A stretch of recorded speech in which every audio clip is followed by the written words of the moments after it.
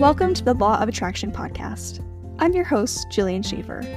Dive in with me daily as we embark on a journey of self-discovery and empowerment, as we learn to take command of our own lives. Together, we'll explore the art of self-coaching and dive into the transformative power of the Law of Attraction, aiding you to reshape your reality from the inside out. Welcome back, guys. So today we're going to be going over a study that evaluated how value reflection affects stress levels. And then we're going to be going over a positive affirmation method and the benefits of it to combating stress and promoting positivity. And finally, we're going to be reviewing some stress be gone affirmations. So let's dive right in. So a study done by the APS found that a simple way to release stress levels is by value reflection. Value reflection is just another category of positive affirmation. And so what happened in this study is that the researchers recruited 220 participants, and then they split them into two groups, as all good studies do.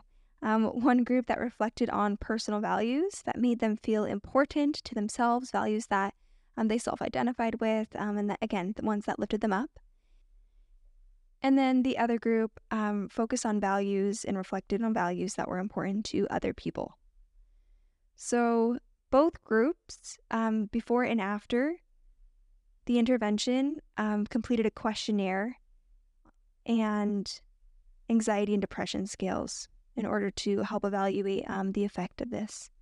And the results showed that the self-affirmation group, so the group that affirmed personal values that made them feel important themselves. And the results were kind of interesting. They showed that the control group had an increase in anxiety levels, while the self-value group did not have an increase in anxiety. So this is super interesting. So basically what happened is the participants that were forced to basically self-affirm or just at least reflect on values that were important to somebody else felt a little bit more anxious, probably because they felt like they were being reminded of things that they don't really want to think about, things that they don't identify with. Whereas the other group, they didn't feel any more anxious. They felt just as good as they did before, if not better.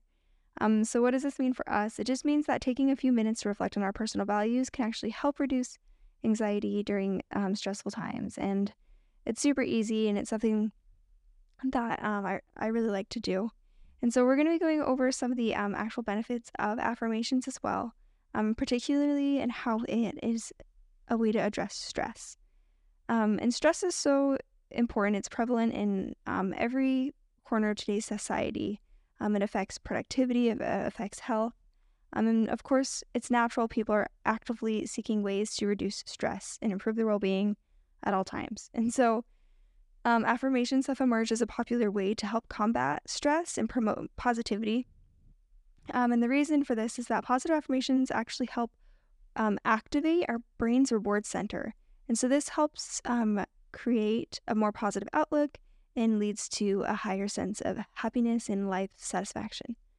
And these they alter our perspectives and subconscious thoughts, leading to more positive belief systems and eventually actions.